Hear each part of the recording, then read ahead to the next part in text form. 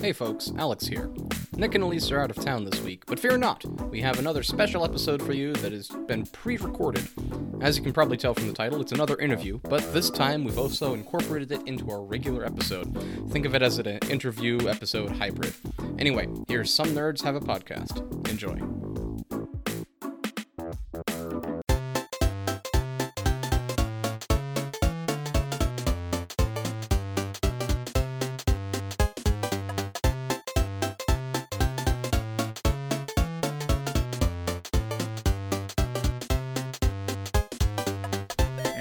Okay, we're live.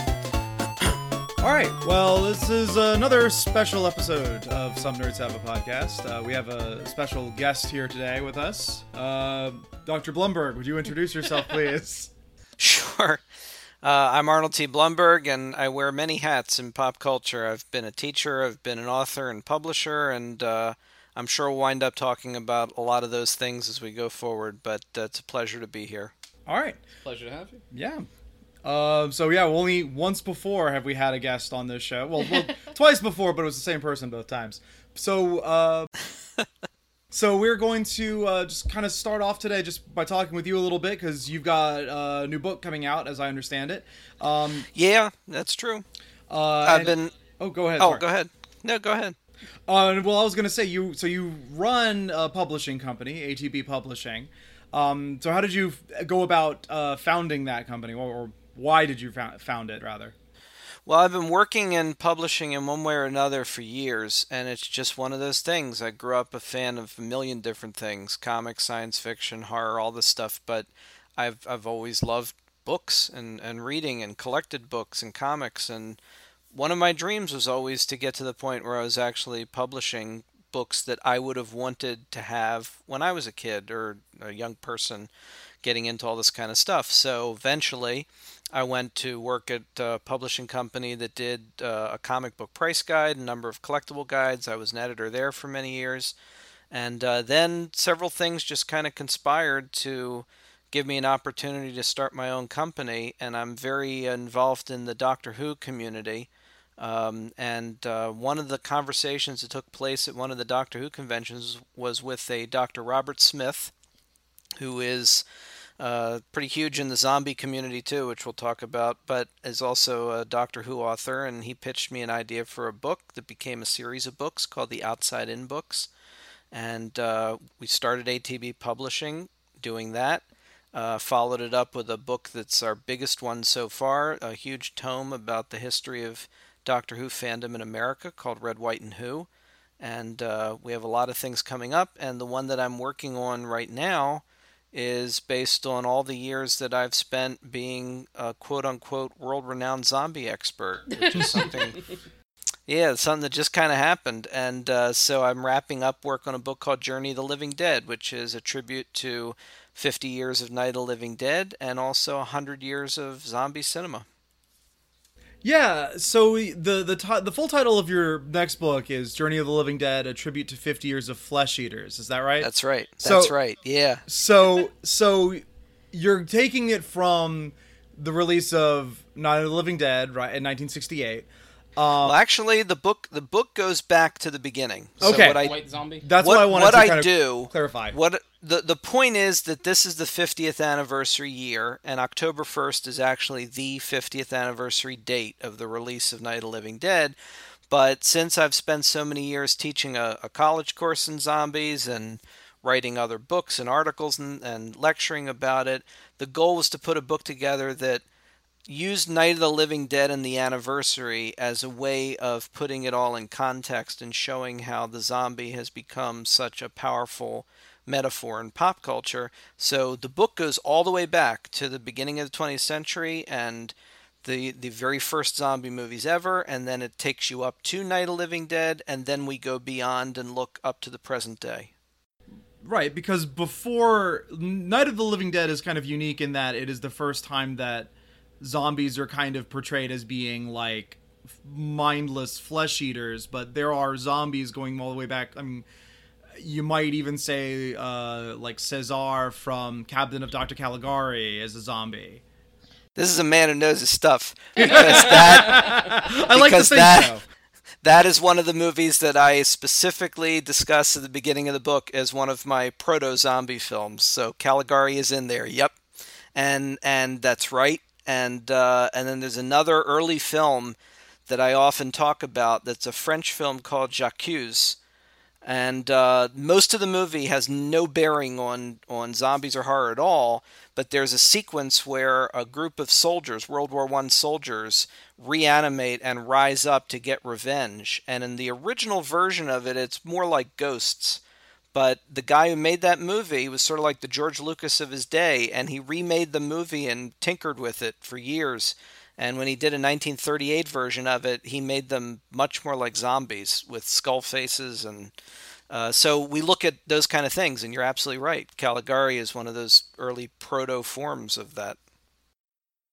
So what is it about, what do you think about the film Night of the Living Dead that kind of spawned this genre? Like, what was it about that movie that was so resonant that now here we are 50 years later, still talking about it, and basically people have not ever stopped trying to one up that movie in many ways? Well, I will avoid the very glib read the book answer for that.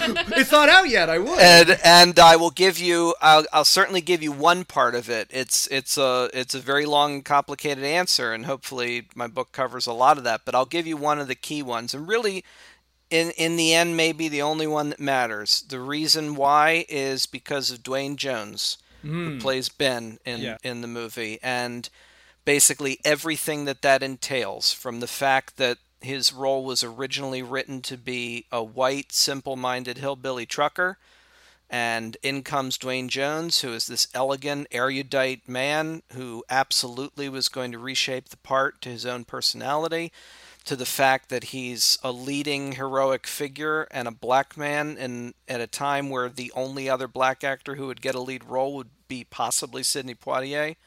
And there is no minimizing the impact of that one factor that explains so much of why Night of the Living Dead is important and why it had an impact. And of course, there are many other reasons, but I would certainly put that at the top of the list. And you did mention zombies basically being a metaphor earlier, and that is something that is very apparent to anyone who's ever spent any time looking at zombie films, especially from Night of the Living Dead on, because before then, you maybe, depending on the filmmaker, but certainly since Night of the Living Dead, to greater or lesser levels of success, I would say, zombie movies are almost always metaphors. So what is it about, The Walking Dead and flesh-eating zombies that make them such a good metaphor that they can last for this long? Well, and first of all, I think you're 100% right about the Night of the Living Dead sort of being a watershed moment where that really starts to basically cement itself. And it becomes more of a conscious choice on the part of a lot of people after that. We're doing a zombie story. This better mean something. And I mean, I spent many years teaching different courses about media literacy, not just just the fun stuff like zombies, but we also do theory and all that other kind of stuff. And so my argument would certainly be that even earlier films, and even when there's no intent, you can still read plenty of meaning into anything. But you're absolutely right that there's a conscious choice to do that, particularly with zombies, particularly post Night of the Living Dead. And the reason why, again, I'll give you a really simple, very generalized answer, is that out of the whole sort of pantheon of characters in horror, which in and of itself is a genre that's about taboo and about giving us a way to process fear, they are the closest to us. They are the most human. They are therefore the easiest to map onto whatever we're afraid of or that we're thinking about ourselves at any point in time.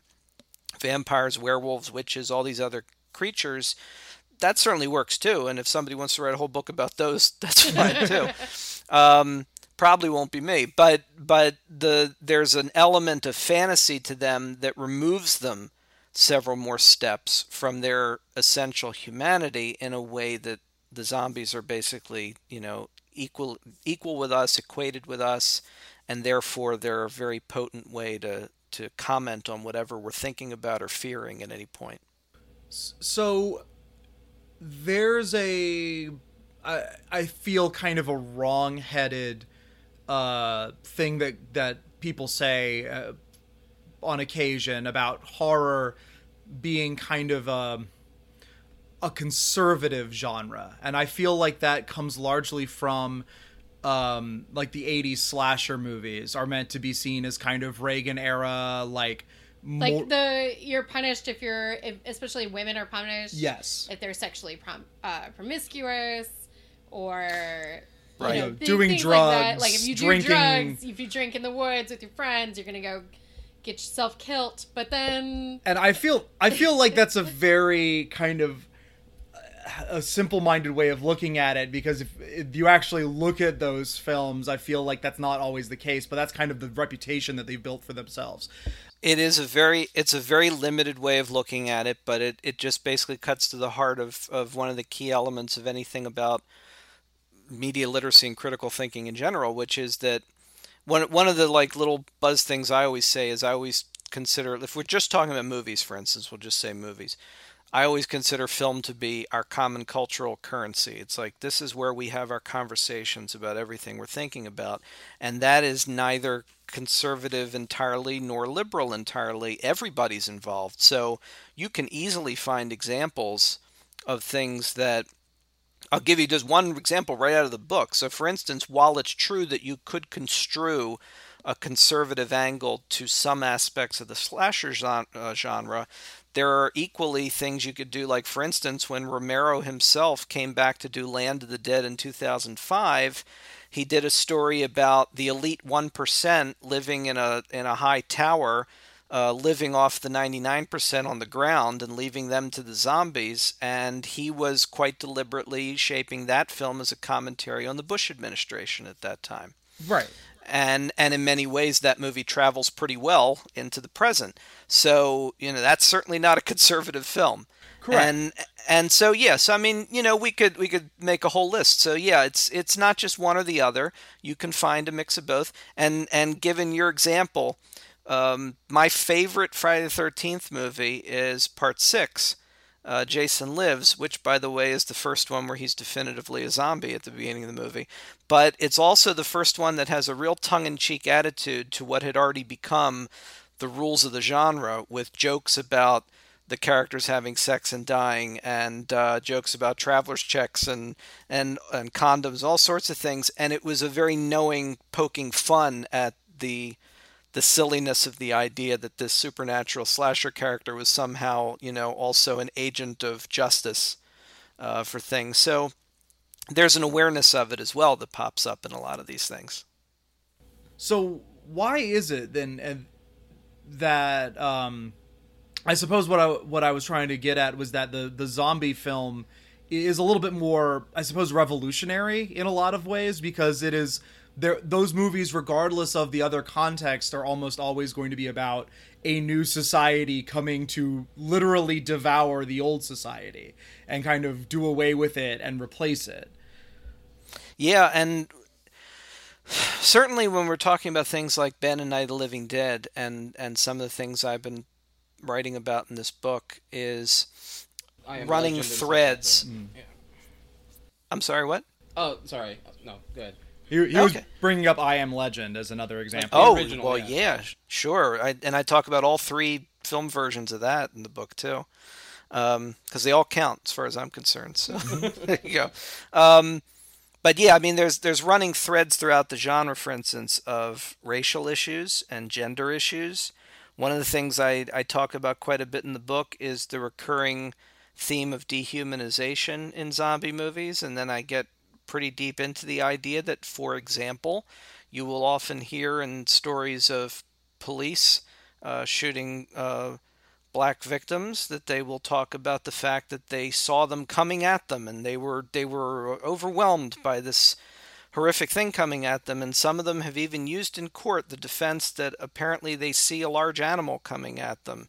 And this is what is referred to specifically and psychologically in far more detailed terms that psychologists, because that's not my doctorate, that psychologists could explain with much more detail, is that it is a specific kind of dehumanization to refer to other humans in animalistic terms and reduce them to some sort of primitive monster. That's a perfect, manifestation of racism. And so we see some of that actually at work in zombie movies as well. So there's a lot of that going on.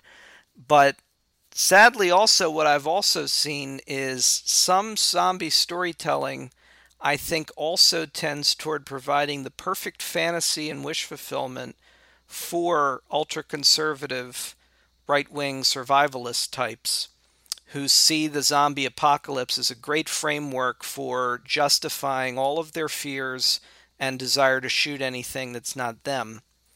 And I've seen that grow more powerful in recent years, and it's also turned me off to some of the things that I used to follow on a regular basis and because I don't need, a weekly dose of fascism for entertainment. I already have that online every day, so... I'm going to assume that here you're referring to The Walking Dead. Oh, I might be talking about The Walking Dead. I used to talk about The Walking Dead on my own podcast, Dr. the Dead, all the time, but I reached a breaking point almost exactly when Negan showed up. And I have rarely seen anything more sobering and more disturbing than to see so many fans. I mean, let's face it, all of us are fans of many things, and I would never discount anybody's desire to be like a fan of a character that's ostensibly a villain. Like, you grow up with Star Wars, you love Darth Vader. It's like he's a monster, he's a murderer. Forget all the, he's Anakin first in this, but the point is there are villains, and we also grow up, we love the villain characters too.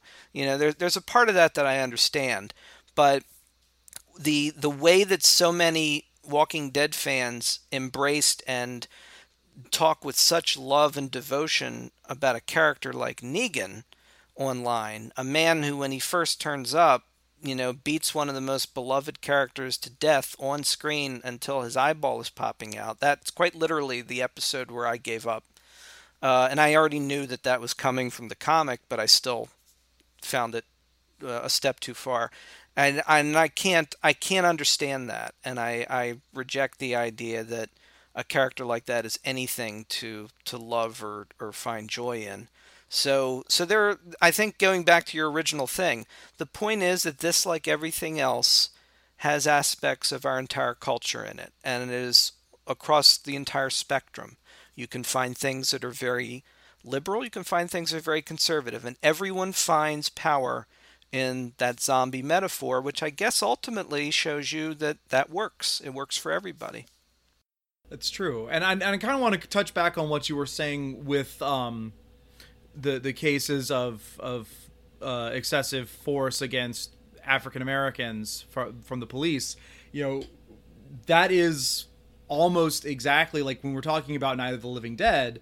Like, there's kind of a chilling parallel with like the ending of that film, not to go too far into spoilers for a 50-year-old movie, but I mean that the ending of that film, especially when viewed through like a modern context of like things that are happening in the world, is a very kind of chilling reminder that as much progress as we've made over the last half century, there are many things where things are, many ways in which things are exactly the same. Sure, and absolutely. And first of all, if anybody is going to give you problems about getting spoilers for the end of Night of the Living Dead, then send them over to me, because that's ridiculous. Ben dies at the end. They are done. But I mean, going back to your Ben question, it isn't just Ben, it's that ending that's the reason this movie is so powerful. It's that moment that we're talking about. That's the whole thing. And part of that is the fact that, and you just said, like, how resonant it is today. Oh, it still shook audiences in 1968, particularly black audiences. And I show it to a new group of students, whether zombie class, and currently I've been teaching a lot of freshman composition classes, and I use Night of the Living Dead as a unit in every one of my freshman comp classes, and show them the film and then have them write papers of, any number of topics that derive from that film. And I have classes that are a mix of everybody, male, female, black, white, and all sorts of backgrounds. And usually to a person in the room, the gasps are consistent and sort of, I would even argue, reassuring. It's comforting to know that young people I'm teaching on a regular basis that we still have empathy in this culture and that still works. It's a little sobering also at times to realize how none of them know about this. They don't know it's coming, but it's great because it means they get to experience it for the first time. And it hits the end comes up on screen, and then it goes dark, and I turn it off and I turn the lights up, and usually somebody in the room does some variation of, what the hell was that about? And it's like, yes, let's talk about this now. What do you think? And they're angry, and they're pissed that they just spent all that time getting emotionally invested in a guy who, gets gunned down by white people. And of course I dissect this extensively in the book, but it's like, but that's it. That's a hugely important part of this. And in 2018, sad part is it's maybe even more relevant today than it was then. So we've talked a lot about Night of the Living Dead and its importance, and we talked a little bit about some of the more recent zombie stories, like in Walking Dead and whatnot. Would you say that there is what would you say perhaps the most important of the more recent, like the 21st century zombie stories, in terms of having a message, in terms of that? Oh, that's a very good question. Trying to think of some of the most recent stuff. Well, going back a little ways, but I'd say that Warm Bodies is one of the most brilliant modern zombie movies that's been made. That was probably my favorite one. Okay. It's a beautiful piece of work. I gave it a lot of time in the book because I really wanted to talk about it. And the last time I'd really had a chance to delve into things in a previous book, we'd been wrapping that up around 2006. So, a lot of that hadn't happened yet. And it very much sits in a sort of newer trend of the self-aware, sentient zombie that is capable of being cured, which also brings with it a host of, very pertinent reasons for why that's happening. So that's brilliant. I'd highly recommend that, and it's also, on one level, simplistically, you could say it's just basically a zombie riff on Romeo and Juliet, which it is, but it's much more than that. And also, it's a movie that came out in 2013.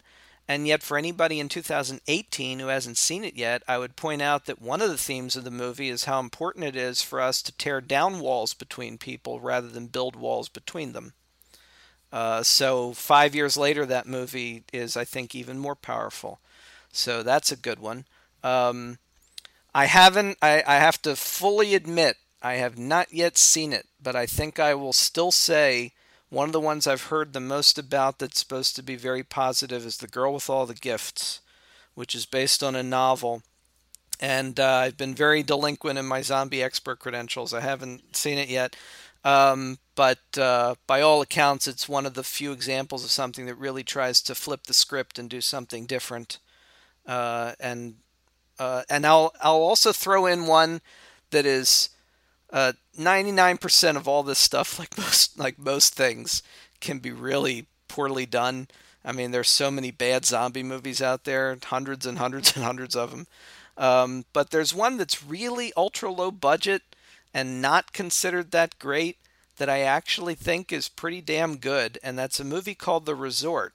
Resort spelled with a Z, of course, from 2015. And the basic premise is that after a zombie apocalypse, there's a Westworld-like setup that's been done where you can go to an island and sort of immerse yourself in the zombie hunt. But it also turns out to be a very pointed commentary on immigrants and refugees and the way we dehumanize people. And it's not, it's not the greatest movie in the world. It is done by, nobody famous, and yet I'd argue that there's more meaning in The Resort than there is in seeing World War Z 4 times in a row. So those are ones I'll recommend right now. Can we go back and talk, because Warm Bodies is probably, not that I've seen a lot of zombie movies, but it's probably my favorite of the genre. And I think what's really interesting, so it's Warm Bodies, and like you said, it's a riff on Romeo and Juliet, but then it was also very much in that, like, I think it got a lot of flack when it first came out because, one, it was originally a young adult book. It was a young adult novel. It was a romance novel kind of coming on the coattails of Twilight. Yeah. And so I think like a lot of people really misjudged Warm Bodies when it came out because it's weirdly beautiful in a way where because at the end they have a walled city and they're trying to take down the wall. You have the teenage girl fighting to take down the walls of the city. So I don't know if you had more to talk about that and kind of the way that one of my axes to grind in popular culture is definitely the way that we treat things that teenage girls like with such contempt. It's a shame. I think Warm Bodies is one of the most brilliant zombie movies I've seen in the last 10, 15 years. I think it's a stunning piece of work. I really gush about it and the thing because it has a lot of depth to it. First of all, it's done with such love and admiration for the genre that it clearly wants to be a part of. It's not being done by people that are, there are zombie movies, some of which are considered some of the greats, that were done by people that were evidently then so embarrassed by the genre they were working in that they would, oh, I'm not making a zombie movie. And it's like, that is what you're doing. Just lighten up. Meanwhile, Warm Bodies leans into it with like them having a Blu-ray of Zombie 2 at one point, and they're holding it up like he can't be that. He doesn't have maggots in his eye, and it's in a world that knows zombies, which is another thing that sometimes is a bit rare to have a zombie movie that exists in our world, a world that actually has a pop culture that includes zombies, and there's a lot of humor. There's sort of a beautiful friendship between him and Rob Corddry's Mercutio character, M. But at the heart of it and heart, I guess is a good way to put it. At the heart of it is some really, really deep stuff about, in a way you could argue also like one of the oldest cliches in the book, that love conquers all, but it's done in such a beautiful fairy tale-like way where and there's also a lot of biblical imagery in the book. He's sort of baptized and, purified at the end. And the wall, of course, is like the wall of Jericho, and there's all kind of stuff going on. And I also thought it was very refreshing that you get a villainous character in a sort of military figure who's running things and sees the zombies as a threat. And yet, contrary to most films like this, when confronted with the truth of what is really happening, that character accepts it and moves forward and does not continue to fight something that is wrong. And I love the fact that they showed the capacity of people to change. There's a lot of wonderful stuff in Warm. Anybody that's a zombie fan that's avoiding Warm Bodies because they think it's silly is just ruining their own good time because it's an amazing piece of work. So I want to go back to something that you mentioned earlier that I thought was a really interesting point that was true. Certainly the first time I saw the movie, it was true for me. But like how surprised people are by the ending of Night of the Living Dead. Yeah. Even though Night of the Living Dead is a movie that has kind of, as we're talking about, has permeated the culture over the last half century, it's not like Janet Leigh in The Shower, right? It's not Bruce Willis at the end of Sixth Sense. Like, this isn't a twist ending or twist thing that happens in the movie that everyone knows about going into the movie. Why do you suppose that is? Like, why do we know and talk so much about Night of the Living Dead and so little about the ending? Or fans just... That's an excellent point, and that's one that I actually haven't thought of too much, but I think I have an answer for it right away, though. But I love that point. You're right. It's like you could stop a lot of people on the street and they would know the shower scene, and they'd certainly know Bruce Willis. I mean, certainly if you get closer to the present, the more you get closer to the present, because our attention span is like a gnat. They'll certainly remember stuff that's more recent. But like, why would the surprise have been not be as all pervasive? But I think there's a good answer for that, and that's the fact that it also is a movie that was pushed to the fringes because it was treated as so taboo and so transgressive. The fact that the zombie genre, until very recently, was sort of like the worst part of what was already considered a horrible genre of horror.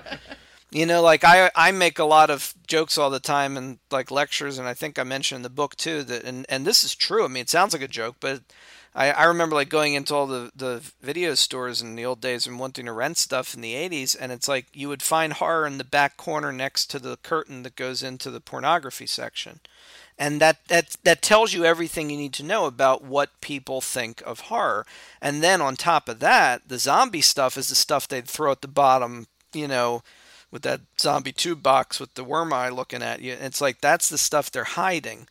And Night of the Living Dead, right from its debut, was vilified by the Reader's Digest, by Roger Ebert, by everybody. So in a way, you could argue that the fact the movie went into the public domain, the fact that it's such a powerful statement, helped to give it such a reputation. But that reputation built in the dark, and it built on the fringes.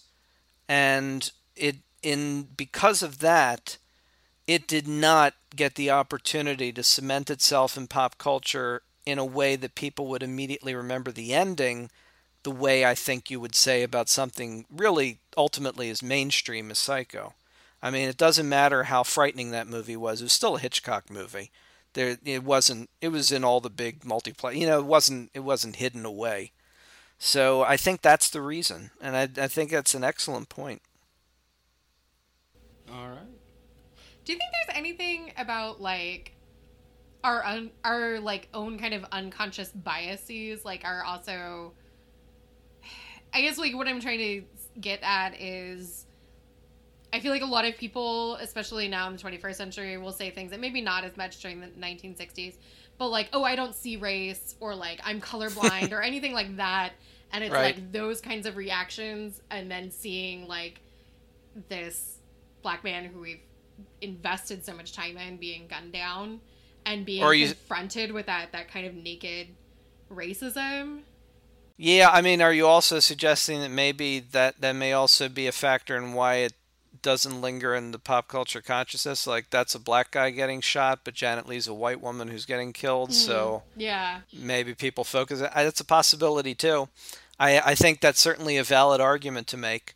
I think all these things are valid. It's one of the things that I think, it's one of the main reasons why I think it's kind of exciting in a way when I go back. It's like I can go back to this movie a million times, and like even just the conversation we just had, still see it in a new way or find new things to say about it. And it's like that's the test of something that really, transcends its time and is something that is capable of, generating new meaningful conversations.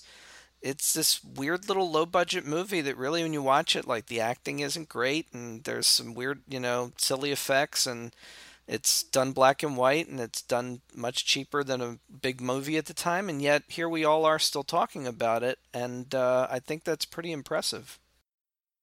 So, other than, obviously, Night of the Living Dead, and you had mentioned previously your love of the movie Resort and Warm Bodies, do you have a particular favorite, or maybe like another one that another zombie story that you wish more people knew about?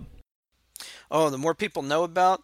Well, I mentioned that movie Zombie. It's sometimes referred to as Zombie 2, sometimes Zombie. A lot of these movies have so many names because when they were all distributed, like in the 70s and 80s, they'd all be given different names.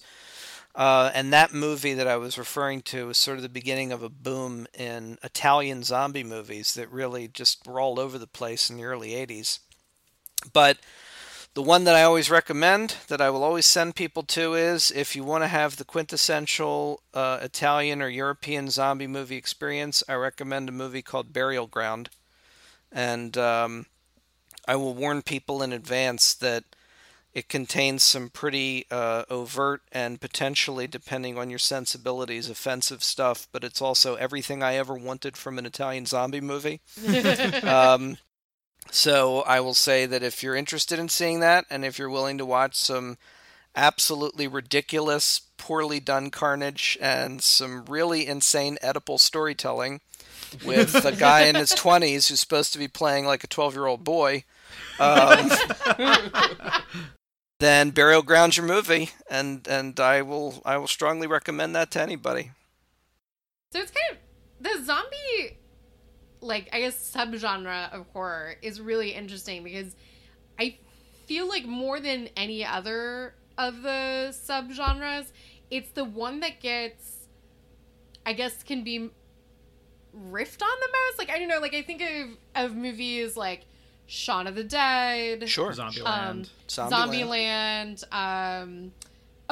Black Sheep, the one from New Zealand where it's like all of the sheep are zombies.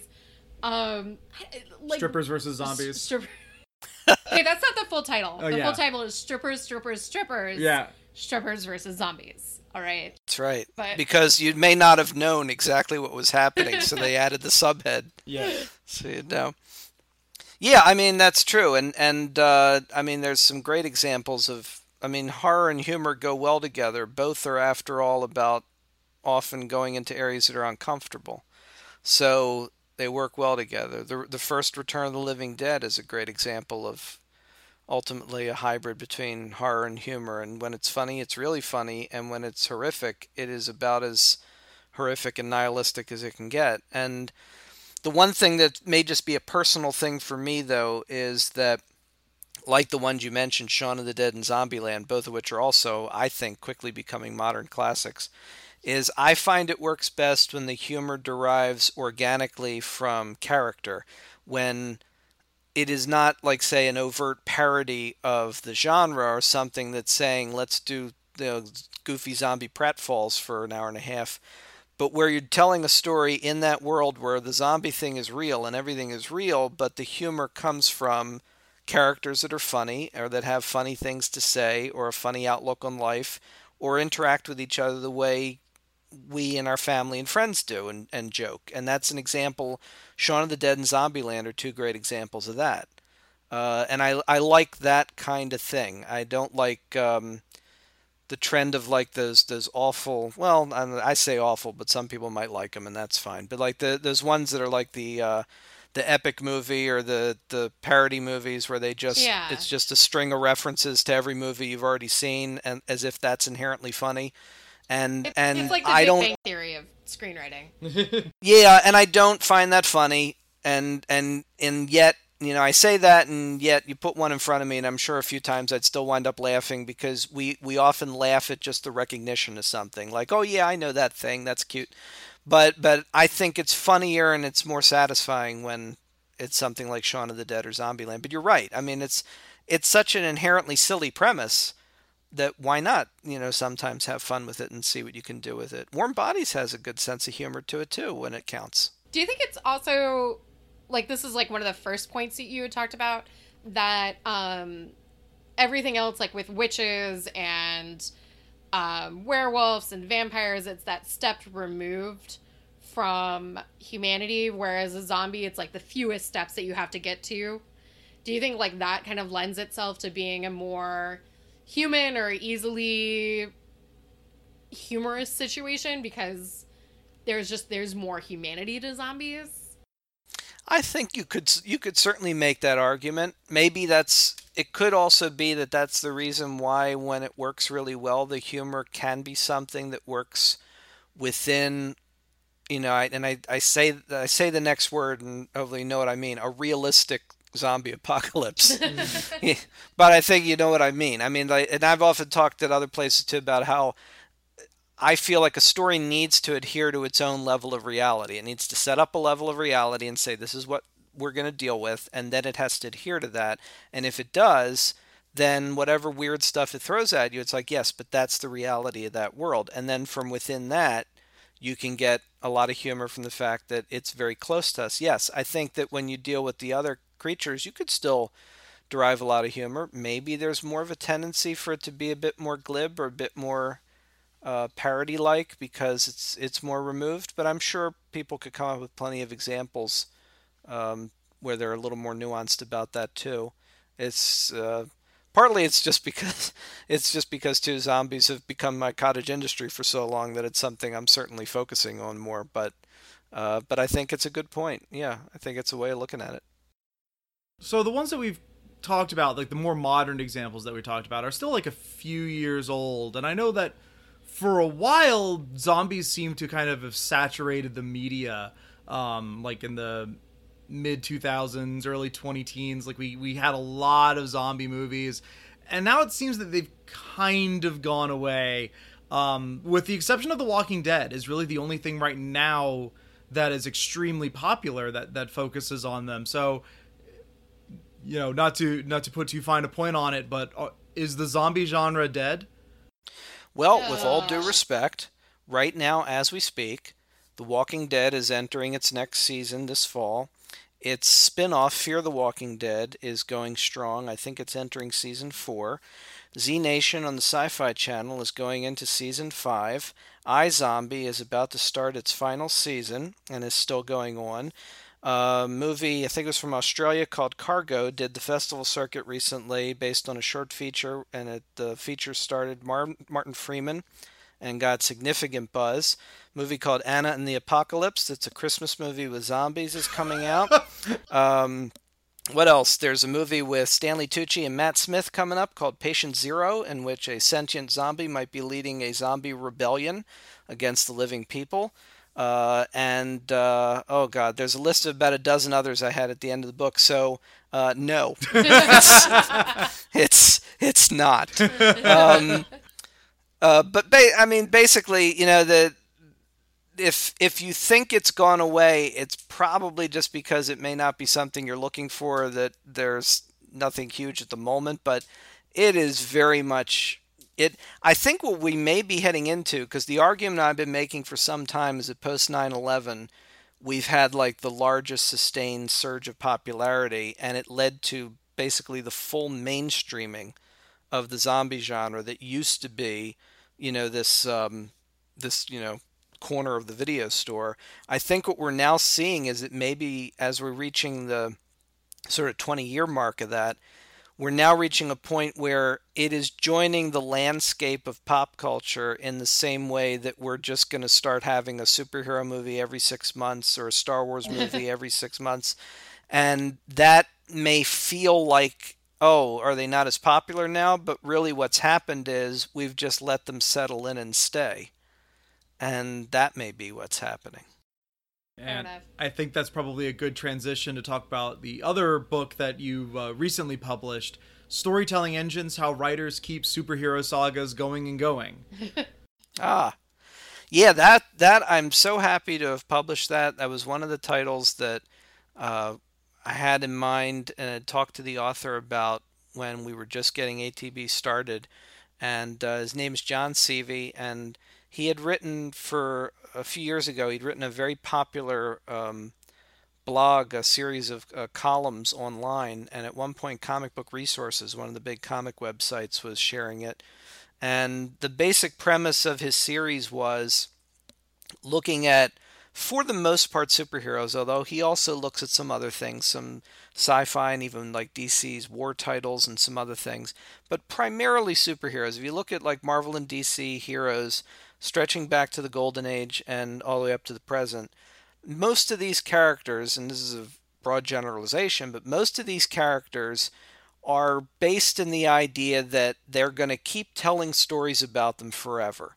There's no beginning, middle, and end to the saga of Superman or to Spider-Man. They want to keep selling comics with those characters forever.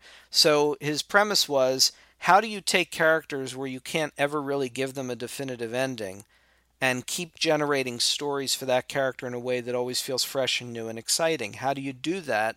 And how do you do that well? And then he started looking at huge runs of all these characters over the years and looked at what writers did that well, who didn't, and why that might be. What are the factors involved that make a superhero saga function? And I'd spent like 20 years in the comic industry myself, and it just was one of the most like refreshing and interesting takes on the whole idea that I'd ever read. And I thought, this is a book I'd want to read. So I was just really excited to publish it. All right. I was just gonna say, so I hate the phrase like devil's advocate, but okay. But to use the phrase devil's advocate, why is it important to give scholarly criticism on things that are most people would consider like genre film or genre media, which is, you know, kind of, we were talking about like horror being in the back next to the porn curtain, and then zombies being like even below that, and talking about comic books and these different kind of things. You know, we're not talking about Mad Men or prestige television. We're talking about comic books and zombie movies. So what is the value of giving like media criticism or like scholarly work about these kinds of things? Well, I'm glad you asked, because that's certainly one of the things that I was hit with a lot when I started my zombie course. That and parents saying things like, "Oh, this is why America's failing." So I'm always delighted to destroy this ridiculous assumption. I mean, just like you put it, and I know you were putting it in a deliberate way, just the way you put it about like Mad Men and prestige television. The notion that somehow popular entertainment and things like comics and zombies or superheroes or science fiction or horror is somehow inherently less than is exactly the sort of elitist garbage that people use to keep another class of people in their place. And it's the same reason why, like you talked about not liking the phrase devil's advocate, I hate the phrase guilty pleasure. Because guilty pleasure is a term that was specifically designed to shame other people for liking something that you feel is not worthy of being liked. And it's like, if you like something, it's not a guilty pleasure, it's a pleasure. It's fun. Yeah. And for the same reason, the reason why it is not only important but vital to focus all of our efforts in critical thinking and media literacy on examining things like popular entertainment, whether that's zombies or comics, is that is because that is where we are having this conversation about everything in our culture, what we feel, what we think, what we aspire to be, what we're afraid of. Those things have meaning. None of it is frivolous. And you could argue, yes, but someone went out there with a Digicam yesterday and shot a zombie movie with his buddies. He wasn't trying to make a point. No, that one specific instance, maybe you might have a bit of an effort to find meaning, but it's part of a larger story. It's part of a larger landscape of entertainment that is reflective of who we are as people. And if we don't teach young people in particular that everything that they experience has meaning, they're just going to be that much more susceptible to be turned into zombies themselves by the people that want to manipulate them and shape what they think and feel. And that's why I've been dedicated to teaching in the area of media literacy all these years, because this stuff is important. It's where we're saying important things. And we need to make sure that kids understand that when they go to a movie or listen to a song, it doesn't just wash over you and leave your brain. It's important. And we need them to understand that. Thank you. All right. You got me really going on that one. Yeah, So no, I gave you both barrels of the media literacy argument. Oh, I can't tell you how many people in comment threads on articles about the zombie course back then were just like, we'll see, this is why America's going downhill, because we're teaching kids about zombies. It's no, I'm actually teaching your children to understand that while you're watching Fox News, they're actually, indoctrinating you into a particular agenda. Meanwhile, you want your kid to just go to school with an empty mind and learn how to pick up a wrench or a hammer. So, pardon me if I want us to be a bit smarter when we're moving forward. So, that's it. Fair enough. Yeah. All right. Okay. So other things happened this week. Yeah, well, so let before we continue, before we move on to the second part, Yeah. When is your book coming out again? Just so people can remember. The official release date for Journey of the Living Dead is September 7th, 2018. And Is that going to be in the bookstores? it will not be in bookstores. And the reason is because we are a very small press, so it will be available exclusively at atbpublishing.com. And we'll probably be doing all kinds of interesting ways to help promote the initial release of the book, and we have some other products there that are related, so that'll be something somebody can check out as we move forward. But you can also find ATB Publishing on Facebook, on Twitter, on Instagram, and that's where we make sure we keep everybody up to date on what's going on. And Storytelling Engines is available now through ATB Storytelling Publishing. Engines available now through atbpublishing.com, and so are all our other books. If you're a Doctor Who or Star Trek fan, we have things for you too, and we also have a book that's based on some reviews and essays related to Buffy the Vampire Slayer coming up later this year too. Nice. All Awesome. right. Well, thank you very much. Sure. Yeah. So now, the second part. Yeah. Are If we... you want to join us as a Guest contributor to Some Nerds Have a Podcast. Yeah, I'd be happy to. Sure. All right. All right, so it's funny because we usually have a very loose style, and I feel like this is the tightest kind of episode that we've done. We also spend a lot of time on our episode being very self-deprecating about how terrible our podcast is. So we really know how to sell things here at Sumner. You guys have already done one of the most well-constructed podcasts I've ever been on, so it's fine. Thank you. Well, that's good. So we can only go downhill from here. Yeah. All right. Let's start the tumble. Okay. So we're based in Eastern Virginia, and this past weekend in Williamsburg, there was the Scares That Care convention, which is a horror convention that is essentially, it's kind of interesting. Have you heard of this before, Arnold? That sounds vaguely familiar, but I don't really know what it's about. So basically what the convention is, it's a massive fundraiser for this nonprofit that gives money to causes that research juvenile cancer and help families that are dealing with like a child or a loved one having cancer. So the kind of tagline of the convention is like, raising money for the real monsters of childhood. We fight real monsters. Yeah. So they Very end up nice. getting like they get guests. They do like everything that you go to is kind of like a small mini fundraiser. So they have like a 5K. They have a Rocky Horror picture show showing with Very nice. Shadowcast for charity as well. So it's like you can kind of feel good about your depravity. Or your degeneracy, however you want to look at it. Oh, I'm looking right now, and I see that I missed this incredible opportunity to have a Catherine Mary Stewart and Kelly Maroney photo op. Oh yeah, Catherine Mary Stewart did karaoke for the first time. Oh my God, that's awesome. She did Bohemian Rhapsody. It was pretty great. And you had to follow her up. Yeah, I did have to follow her up. I had to follow Doug her Bradley up, and I was had to there. follow the Rocky Horror Cast. I'm sorry, what was that? Very nice. I see Doug Bradley was there too. Doug Bradley was Pinhead there. was in attendance. Yeah, a lot of familiar faces here. Oh yeah, this was a really solid lineup this year. The two that had to step away at the last minute that I was really looking forward to seeing was Keith David and Tony Todd. Were also both supposed to be there, and they had to cancel. I know Keith David is filming his new show. I don't know why Tony Todd had to cancel, but Doug Bradley Somebody was didn't there. say Candyman enough times. I think. suppose. Or he had to collect some souls from teenagers who didn't get on a plane they were supposed to get on. That's right. Yeah.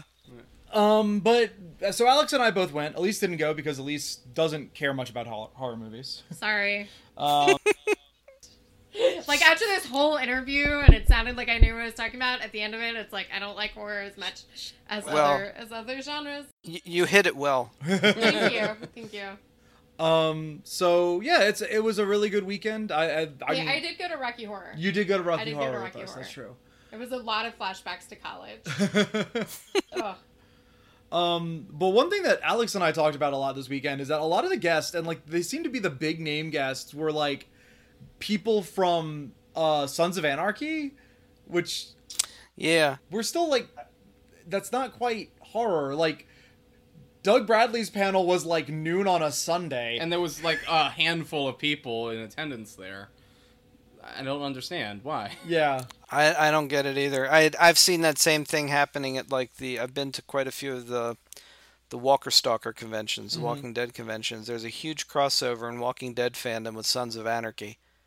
And Is it the all I motive- know about Sons of Anarchy is bikers, I think. Yeah, That's it. I That's all I know about it. It's about mutual aid, though. I suppose the Daryl connection is the big thing. Like, I think possibly. I think it's just like an aesthetic,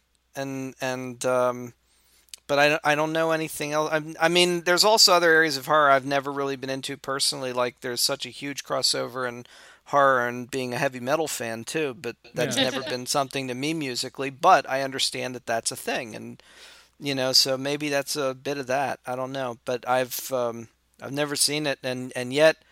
It's a big trend. It's a lot of crossover. You see a lot of that at other horror conventions too. Sons of Anarchy. A lot of people are big fans of Boondock Saints because Yep. of Norman Reedus. But Yeah. So- and the other one from Boondock Saints, the other brother, yeah, Sean Sean Flannery, who Sean I see was Flannery, there. yeah, was also there. Yeah. So I don't know. It Boondock was, Saint guy they could get. I guess. They couldn't get Norman Reedus. He was too busy hanging out in Japan Yeah, that's true. Yeah. with his funky fetus. I don't know. Is there anything else we want to talk about with the convention? It was a lot of fun. I spent way too much money. Yeah, I spent more money than I did last. We went last year too. That was actually where this podcast kind of came from. Yeah. Which I don't know if we actually talked about on the podcast. No, we before. didn't. But when the two of us went last year, we were having lunch or something, and We were at a panel. We were at a We were panel. at a panel for there was a lot of horror podcasters doing a panel, and the question was asked like, who here wants to do is interested in making their own podcast? And Alex and I both raised our hands, and then we turned and looked at each other, and we're like, "You want to do a podcast?" And that was basically all the thought we put into it. Yeah, and then we spent the lunch and the fire alarm at that lunch talking about what we were going to do on it and how we were going to get it working and all that kind of stuff. So this podcast was conceived about a year ago. Yep. Awesome. Yeah. Good place to start. But yeah, like Elise says that horror's like not her thing. I don't know. I mean, I like some horror things, but I'm not like super duper always into it. So it was kind of weird, but I know you love I it. am. Yeah. So I didn't know hardly any of the panelists, or really not even including the Sons of Anarchy stuff, but like the horror panelists, like was Doug Jones? Doug Bradley. Doug Bradley, yeah. I know. I wish Doug Jones. That would be awesome too. That would be awesome. But Put them both on a panel. The two Dougs. Yeah, the two Dougs. You know them, just not their faces. Yeah, no, it'd be. But yeah, no, I was really looking forward to meeting Doug Bradley because I'm a big Hellraiser fan. Like I haven't seen all the movies, but I mean, after a while, they just kind of get to the point where it's like, yeah, I think I'm good with Hellraiser. Like, I consider myself a really big fan, and I only really like the first two movies. That's valid from what I understand. Yeah. I do. My wife has seen every Hellraiser but one, the latest one, which we have sitting somewhere on DVD. I think haven't yet seen, but she wrote a very viral piece online that continues to pop up in people's feeds, where she did a survey of the entire Hellraiser series and God. broke down every movie and reviewed it and came up with some fascinating stuff that's like the sort of thing I look at and go, oh, I would never have thought of that, and went through the whole Hellraiser series. So she did the work so you don't have to. This is the way that works out. They're all on Netflix, or at least they were last time I checked. But it's even still, it's just like after you get to like the Pinhead in space, and it's just kind of like, once you're past 4, it gets painful. yeah. Yeah. Is that the But, same with the Jason movies? I don't know. The Jason movies are all basically the same level of quality. No. Actually, Jason in space is pretty fun. So Oh, at least yeah, I yeah, think yeah. so anyway. Yeah, Jason. Yeah. I mean, it is certainly one of the better later ones. But again, Yeah. they're like the Friday the 13th movies were never like amazing cinema. Like they're all like really fun movies. But Yeah. it's like that's the thing. Is like at their best, they're like really good slasher movies. At their worst, Yeah. it's like slightly less good slasher movie. But yeah, there's a level of self-awareness there. There's a level of fun there. Unlike the Halloween movies, where after the third one, they were like, oh, people want Michael Myers back. We don't really have anything else for him to do. Let's invent a curse. There's a curse now, and a cult, I guess. And then they don't get me started on the Cult of Thorn. And I'm then a they massive Halloween fan, and I stuck through the series through everything except Rob Zombie. Oh yeah. But the Thorn thing, I just I can't. And then they dropped that. Yeah, well, I'm really looking forward to the new one, but at this point, the Halloween series has made a virtue of having multiple timelines, so I don't care anymore. I just want to see a good one. Because it's like the new one is just like ignoring everything that happened after the end of the first movie. Exactly. Even two. Even two. Yeah. Yeah, so they're not even brother and sister anymore. It's just the end of the first one. And at this point in my life, it's like, sure, bring it on. Yep. Let me see what you do. Probably fine. Yeah. Yeah. And then what was it? Halloween 5 that started with the little girl. Like, you thought that she had killed the guy at the end of Halloween 4, but we decided we actually don't want to make her the villain. Yeah, I mean, that's the problem, was that Halloween 4, which I like, had one of the best possible endings that could have really taken things in a wild new direction, and was maybe even a little forward thinking at the time, and then they got scared. Yep. Yeah. And then they're like, well, the problem is everybody wants Michael back, and it's like, no, do the thing with Jamie. This will be interesting. They're like, nope. So, yeah. Yeah, we saw someone cosplay as We saw someone cosplay as Jamie. Yeah, that was pretty cool. Oh, that's awesome. But I don't know. I kind of lost the thread of what we were talking about. Now I'm just thinking about Halloween movies. Well, let's talk about Halloween movies. Why not? This never has a thread. That's you should true. know this by now. That's true. We're almost a year into this. I don't know. I think I'm gonna finally go through what I was going to do last October, and watch all the Friday the 13th and all the Halloween movies in order, and just kind of talk about it on the podcast. Just like, just have a full like retrospective of the entire series. But it's basically. I used to. Oh no, go ahead. No, go finish. I was just gonna say I used to do that every year. I'd go through the whole Halloween series every year. It's been a long time, but I feel like this year, particularly with the new one, I might want to go through everything, the good and the bad. Yeah, and that is a movie where it's like, the highs are really high, like Halloween 1, 2, and 3 are all like really good, and then it's I'm with you. It's kind of downhill from there, and then there's like little spikes every once in a while. I like 4, but I like 4 because I have a real nostalgia connection for how excited I was at the time that Michael was actually coming back. Yeah. And I remember going to the theater, and I've often talked about, like, I just remember seeing the opening of that, and the guy closes the ambulance door, and the music boomed out in the theater for the first time, and I was like, this is a dream come true. Halloween's back, and Michael's back. And it's not great. I mean, but in retrospect, considering where they go, after that, it's better than the rest. 4's pretty good. Yeah, 4's pretty good. It's a nice attempt to try to get back to where it was, but then it goes south fast. But yeah, I'm one of those dedicated fans. Like, I'll ride it through the bad times too and see what happens. But I have a very strong aversion to Rob Zombie anything, so Who I can't is do Rob that. Zombie? Because like I don't really know. Oh my god! So he's somebody who shouldn't have a camera.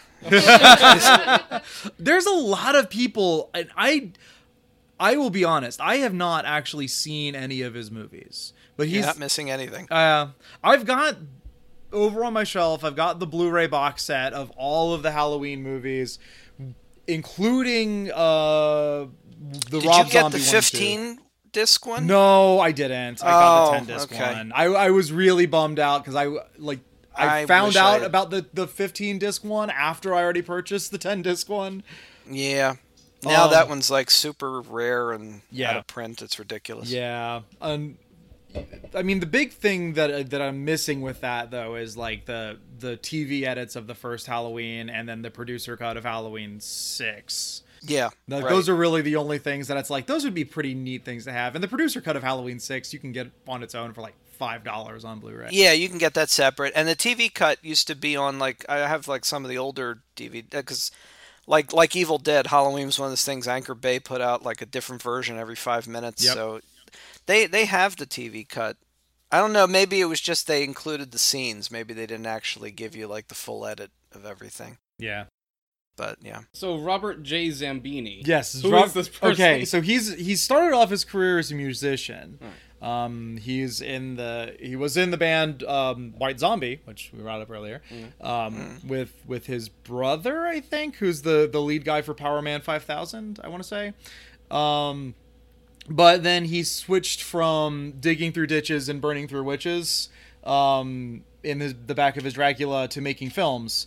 And he did House of a Thousand Corpses and Devil's Rejects, which have a really big following. And the third movie for that is about to come out.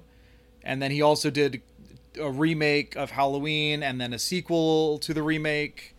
But yeah, he's someone who's got a really big kind of cult following. But yeah, he's either someone that people love or they hate.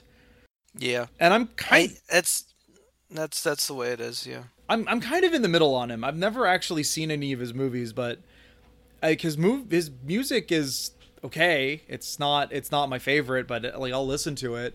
And I keep looking at the Blu-ray set. I'm like, well, I have them. I might at some point go through and watch the remake. I don't know. I don't have terribly high hopes for it, but like a lot of people who like grindhouse kind of movies seem to really appreciate him. But I find his kind of storytelling falls in an area that I find just personally very off-putting. It's like he revels in cruelty for the sake of it. Like it's not. I've seen more than my share of like gory stuff, but it's usually in service to a story. His stuff is usually about just reveling in cruelty and pain in a way that's emotionally uncomfortable. And I also find it disturbing that so many people like take joy in that.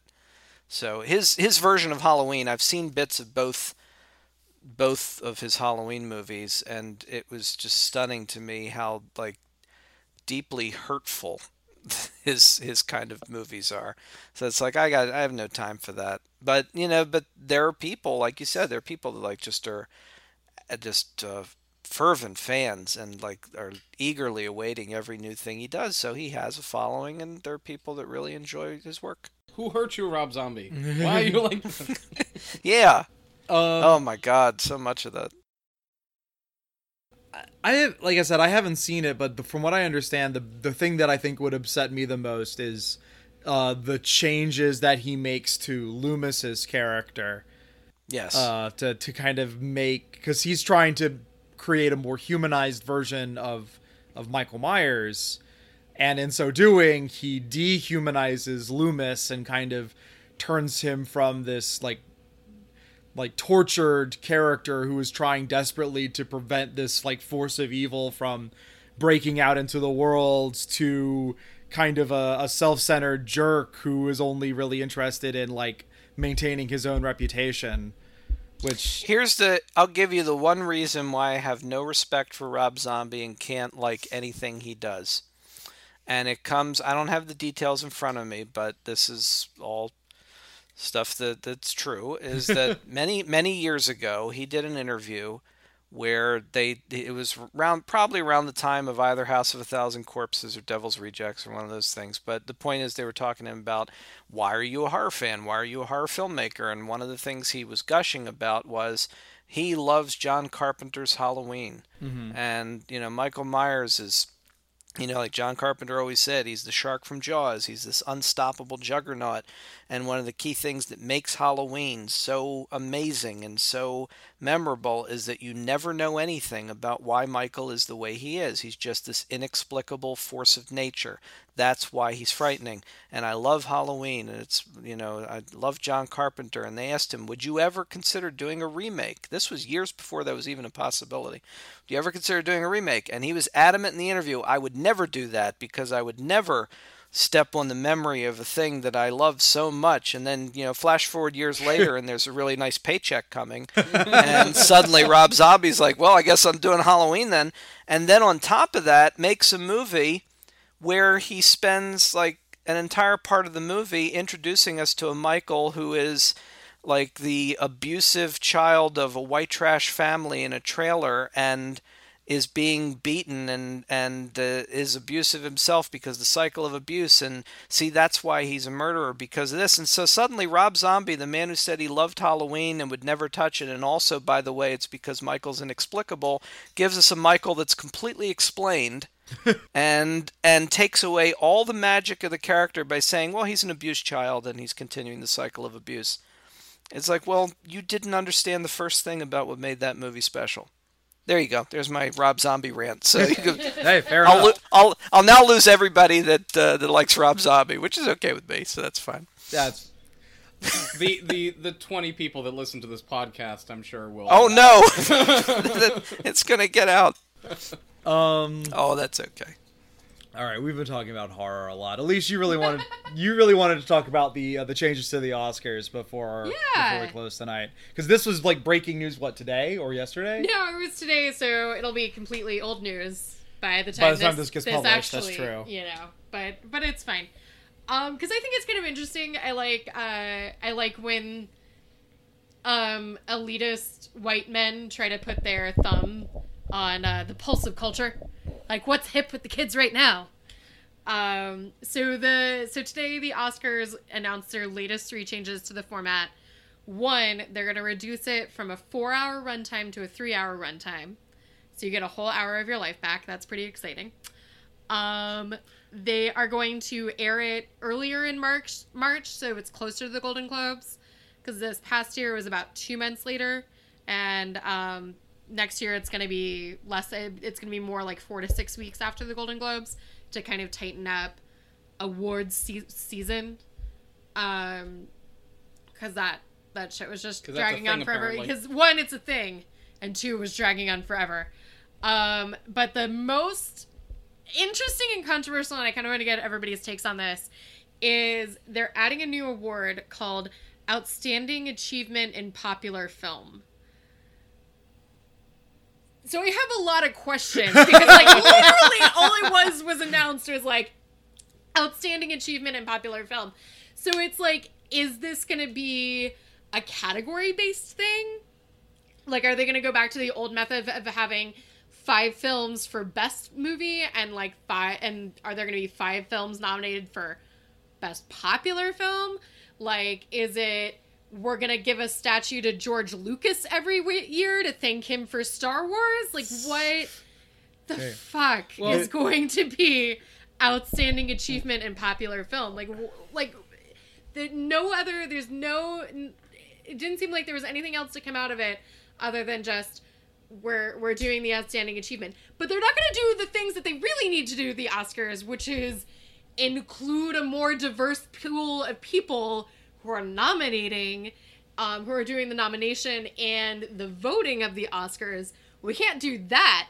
We can't have like people of color up in here, trying to make suggestions. But we will have an Outstanding Achievement in Popular Film. Like, I'm sorry.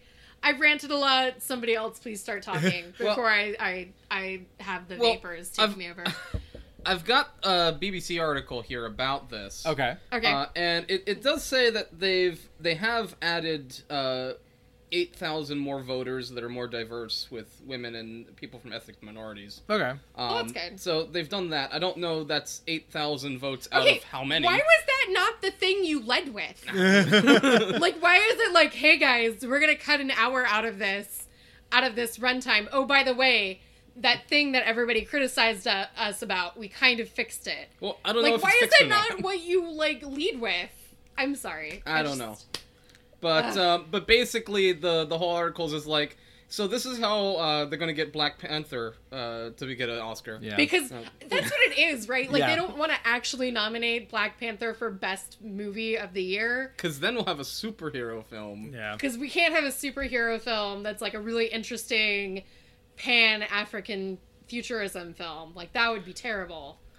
I mean, I have an interesting angle to add Yeah. to it from something that's just been coming out because, most of the news that comes out is news about, oh, here's another reason why, while you've been living your life, something horrible has been happening at the upper echelons of power. So there's this, and like we were talking about earlier, of course, it's another wonderful example of that elitist garbage of saying that something popular is not inherently good. Because you notice they need to create, like, so what does this mean then? Why does this have to sit next to Best Picture? Like, here's the best popular one for all you great unwashed that like that crap you like. I mean, it's like when they created Best But meanwhile, Animated Picture. the Best Picture is really this thing that we, but Yeah. here's Also, the we interesting can't thing have about it, though. happy Black people in movies. If Well, you're here's gonna the interesting thing about it, though, is that the best popular thing. Yeah. Disney has been spending the last several years consolidating ownership of nearly every major franchise and brand that we know and love. Which is They now terrifying, have, right? yeah, it is. And they have Marvel, they have Star Wars, they have the Muppets. They're about to close a deal with all the Fox content, which, is extraordinary in and of itself. And while many of us, myself included, are delighted on one level about, oh boy, Fantastic Four's coming home, there's also the horrific stuff about how it crushes voices. But it's also interesting that the Oscars have been declining in ad revenue and viewership for years now, and it was particularly bad last time. And now word has come out from Variety that it was the executives at ABC, owned by Disney, Yep. who specifically contacted the Academy, sat down with them, and told them, here are things we think you should do in order to help us with our very poor ratings, including adding a best blockbuster or popular category, which, let's see, what are the odds that Yeah. that will go to a Disney movie? Disney Oh, will win an God. Oscar every year from now. So until the end of time. basically, yeah, exactly. So basically, Disney went to the Academy and said, we're mad that our TV department is not getting enough money, and we want you to hand an empty, meaningless statue to our film department so that our TV department can make money. And the Oscars are ridiculous anyway, but this Yeah. is being reported now as like, well, this is what happened. They said this is what we want, and the Academy said okay. So there Yeah. you go. Of course, you kind of hit the nail on the head there with like why the Oscars are like not popular anymore is because people are starting to realize that this is like close to what 90 years now of like them just Yeah. picking exactly the wrong movie almost every year. I mean, Like- since the beginning, because like even Citizen Kane lost. Yeah, Citizen Kane. No, that's my point. Yeah. Is that like Citizen Kane didn't win any Oscars? Like, when's the last time you sat down to watch The King's Speech? Like, who actually cares what this particular group of people think is the best movie every year? Because it's not going to be the movie that's remembered, usually. I don't watch it. It's not a lock, but one of the best ways to win a Best Picture Oscar is to make a movie about a young white person working as a struggling actor / writer / Yeah. director in Hollywood. And oh my, isn't Los Angeles a beautiful and magical place, but so hard.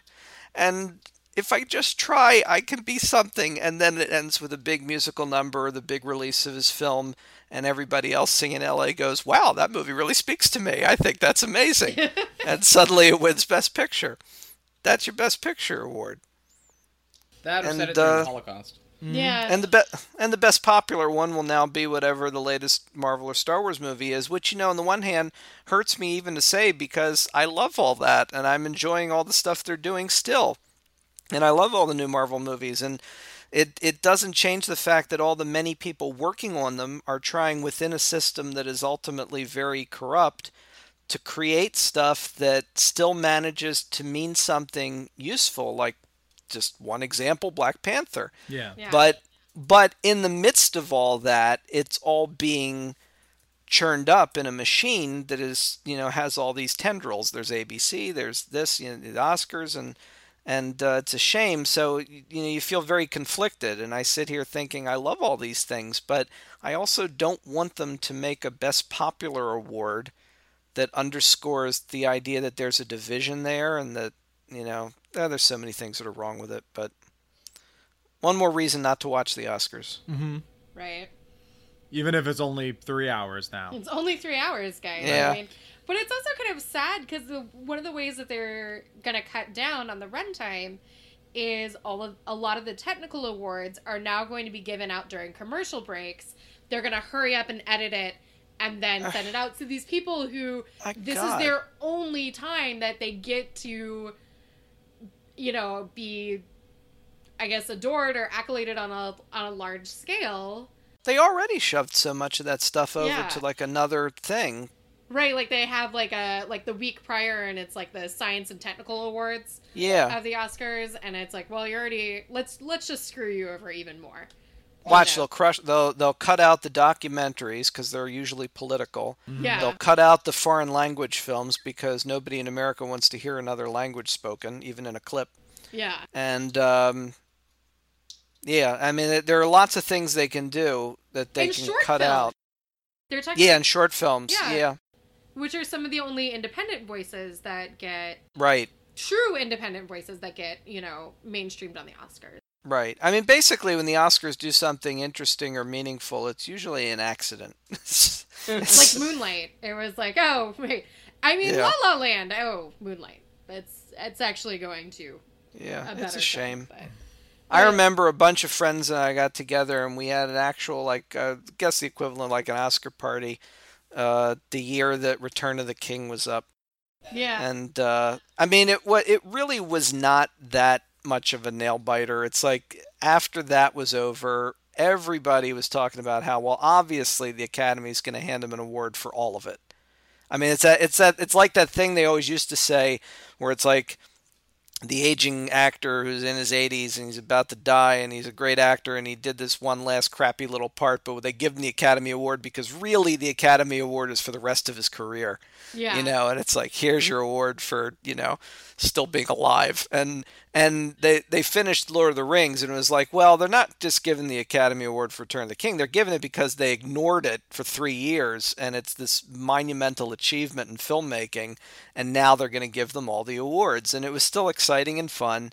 And it was this moment where we all sat there and go, look, fantasy film is getting its just due on the Oscars. And is that the last time that's happened so far to date? I think. Oh, Shape of Water just won. No, that's yeah. So, yeah, I think that was the first one since Return of the King that could be construed as a fantasy win of any kind. Yeah. So, yeah. Hey, horror hasn't won since what, 91? I just saw one of like the big name horror guys online was just tweeting something saying, "Yeah, call me when they add a best horror category." And it's like, yeah, that'll happen. Best zombie. That's what it's saying.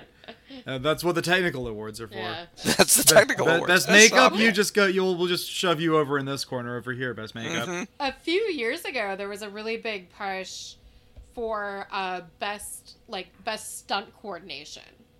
The stunt actor union was trying to get an Academy Award category of their own, and then that was like, meh, you go back over there. Yep, and it's not as much now as it used to be, although I'm sure there's still plenty happening, but that's some extraordinary work, and lots of people have risked their lives, for making entertainment, and all this time they've had no award to call their own. Yeah. These awards are for the films that came out last year? Is that what I'm getting at, or is it for the films that came out? So anything that came out, I want to say after the awards were announced last year, which I think was sometime either January or February, and then through up until about December, I think. Mm-hmm. Okay. Is when. So if you're looking at Get Out, I think Get Out is on. It was nominated. Yeah, it was nominated this past year. Yeah. Yeah. And it was up for Best Picture. Did it win for director? I think it won. I think it won for screenplay. Screenplay, that's what it was. Thank you. Yeah, because Guillermo del Toro won for director. Yeah. For director, yeah. I knew Jordan Peele got something for it. Oscars. Hollywood doesn't hate immigrants, or else Guillermo del Toro wouldn't have won. There you go. That solves everything. I know. Racism is is over. fixed. Yeah, now we can just Yeah, go back to racism's having over. white people win everything for Yeah. the next 50 years. We need to retroactively give La La Land an Oscar. That's what needs to happen. Oh boy. All right. I think we're getting kind of close to the end here. You guys don't want to talk about Alex Jones? Oh yeah. Or is the boon? Pour one To out this- for our homie Alex Jones, banned from out in Facebook jail, And YouTube. And YouTube. And banned from YouTube. banned from YouTube, Which, banned what from will all the Facebook. neckbeards do now? I'm really nervous though, because like we watch internet comment etiquette. What will he do now? That's true, yeah, There's what will- no more Alex Jones. Oh, there's still Alex Jones, just Just not on YouTube. it's not on Just not on YouTube. YouTube. It's just Ah. on Twitter, who Yeah. refuses to take action. Thank you to Twitter for not bending down to these Antifa, The globalists. the globalist. They're firmly the defenders of free speech. Thank you, Twitter. Although I think my favorite thing, 140 characters for the First Amendment. But- Okay, I'll think- stop now. I think my favorite thing to come out of this whole thing are the edits that put Alex Jones in Space Ghost Coast to Coast. Those are pretty good. What do you have any takes on this or anything you want to? No, not particularly. I would hope that I'd hope that the fact that we see things like this happen are some indication that no matter how depressing or sad things seem sometimes, that there's still the possibility of being able to win, and sort of like the war against ignorance. But I also reserve, there's the possibility that he'll easily find some other avenues for To his sell his- particular brand of garbage. But Some other but avenue it's to nice sell to his see it supplements. happen when it happens. It's nice to see companies, for whatever reason, and I'm sure it's not for any good one, but at least they did a good thing for whatever reason they had. And it's also continually mind-numbing to see how none of those people have any understanding of what freedom of speech and the First Amendment means. Yeah. But just keep plugging away and hope that sanity prevails.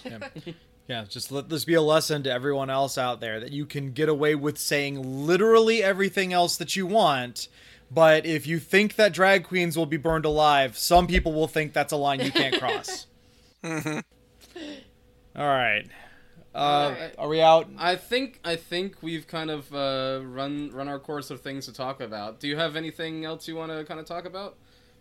No, not particularly. I had a wonderful time chatting with all of you, and I'm happy that you had me on the show. And if anybody is listening that's interested in all the things that I ranted about, they can find me online on Twitter at Doctor of the Dead, and you can also check out atbpublishing.com. Awesome. All right. Awesome. Well, thank you once again. You are very welcome. So my name's Alex. I'm Nick. And I'm Elise. And this has been Some Nerds Have a Podcast. All right, good night, everybody.